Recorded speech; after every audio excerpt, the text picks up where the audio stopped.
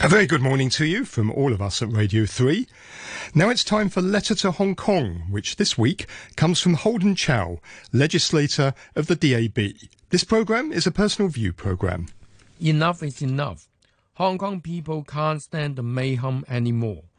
With the violence erupted in the course of the social unrest, setting fire, vandalizing shops, beating up people due to different political opinion, throwing petrol bomb, how could we stand such cruel behavior? The riot is de facto terrorism. It indeed threatens people not to express any opinion against the rioters' belief, deprives people's freedom to go out due to the unlawful assembly organized by the protesters. Those days left vivid memory to many of us. People are so infuriated by this ridiculous behavior. People are expecting law enforcement crack down on this turmoil. Over the past 23 years, the Hong Kong SAR government has failed to enact local legislation for Article 23 of our Basic Law. Hong Kong being part of China, there has been all along a loophole in safeguarding national security for the entire nation. The central government has the right and duty to enact national security law to fix this loophole, to protect people from extremists, protect the sovereignty and territorial integrity of our nation, bring peace and stability to the city. When I stood on the street explaining the national security law to Hong Kong people, the crowd applauded the decision made by MPC. We are all aware of the importance of stability to any business environment. Imagine if violence erupts everywhere without any law enforcement combating chaos. Who would be eager to invest in Hong Kong in the long run?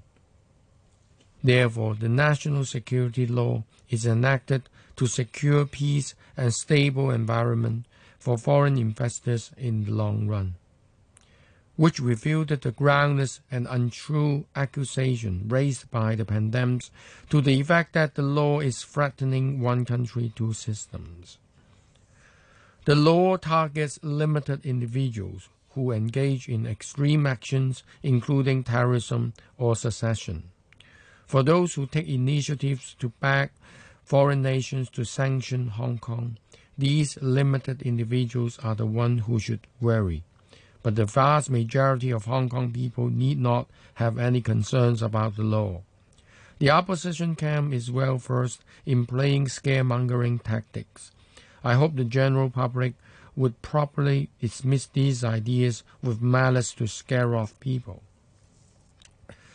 The Bar Association released a public statement wrongfully accusing that appointing judges by chief executive to deal with national security cases is interference to the judiciary and causing harm to one country, two systems, which is utterly wrong and misleading. Article 83 stipulates that the jurisdiction and organization of our courts are regulated by local Hong Kong law. Article 88 stipulates that the judges are ultimately appointed by the chief executive. The chief executive has the right, in accordance with basic law, to appoint a list of judges with relevant expertise and ability to hear national security cases. That is appropriate and complies with basic law. Bearing in mind that under the existing arrangement, lists of judges are assigned to sit on some tribunals, and the chief executive did appoint judges to preside over inquiry. None of these above causes any sort of intervention to the judiciary. Perhaps the Bar Association ought to keep a lid on its own political motive and mind their own business as a true professional body reflecting professional opinion as opposed to biased political opinion. People never forget their so-called professional advice regarding the legality of West Kowloon high-speed railway, which turns out to be utterly wrong. We have seen countless youngsters being instigated to commit crime in the course of the social unrest. Many of them were prosecuted and some of them might be put behind bars. Opposition political leaders misled the public by claiming that a criminal record would leave you a better life, wrongfully swayed the public to embrace violence, which is reason why the cruel violence continues. Some teachers also must be blamed due to their misconduct, including teaching students to commit crime to meet their ultimate objectives, ends justify means, inciting hatred against police, inciting hatred against China, and setting the ridiculous exam question on the cruel Japanese aggression against China during Second World War. This behavior is surely against professional conduct.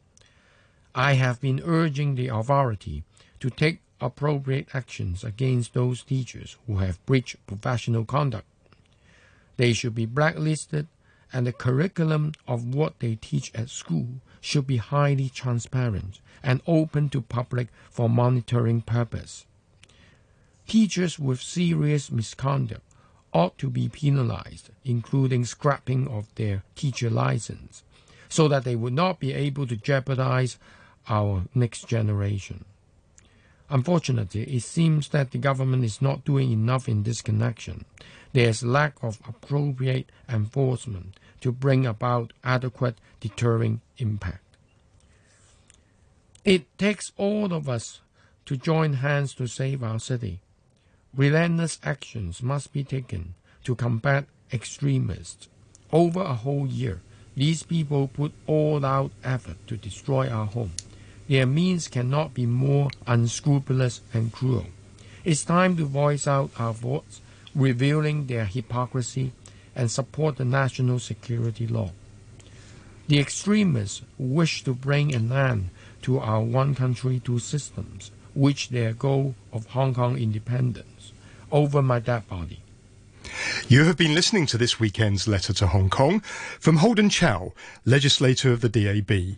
Letter to Hong Kong will be back next Sunday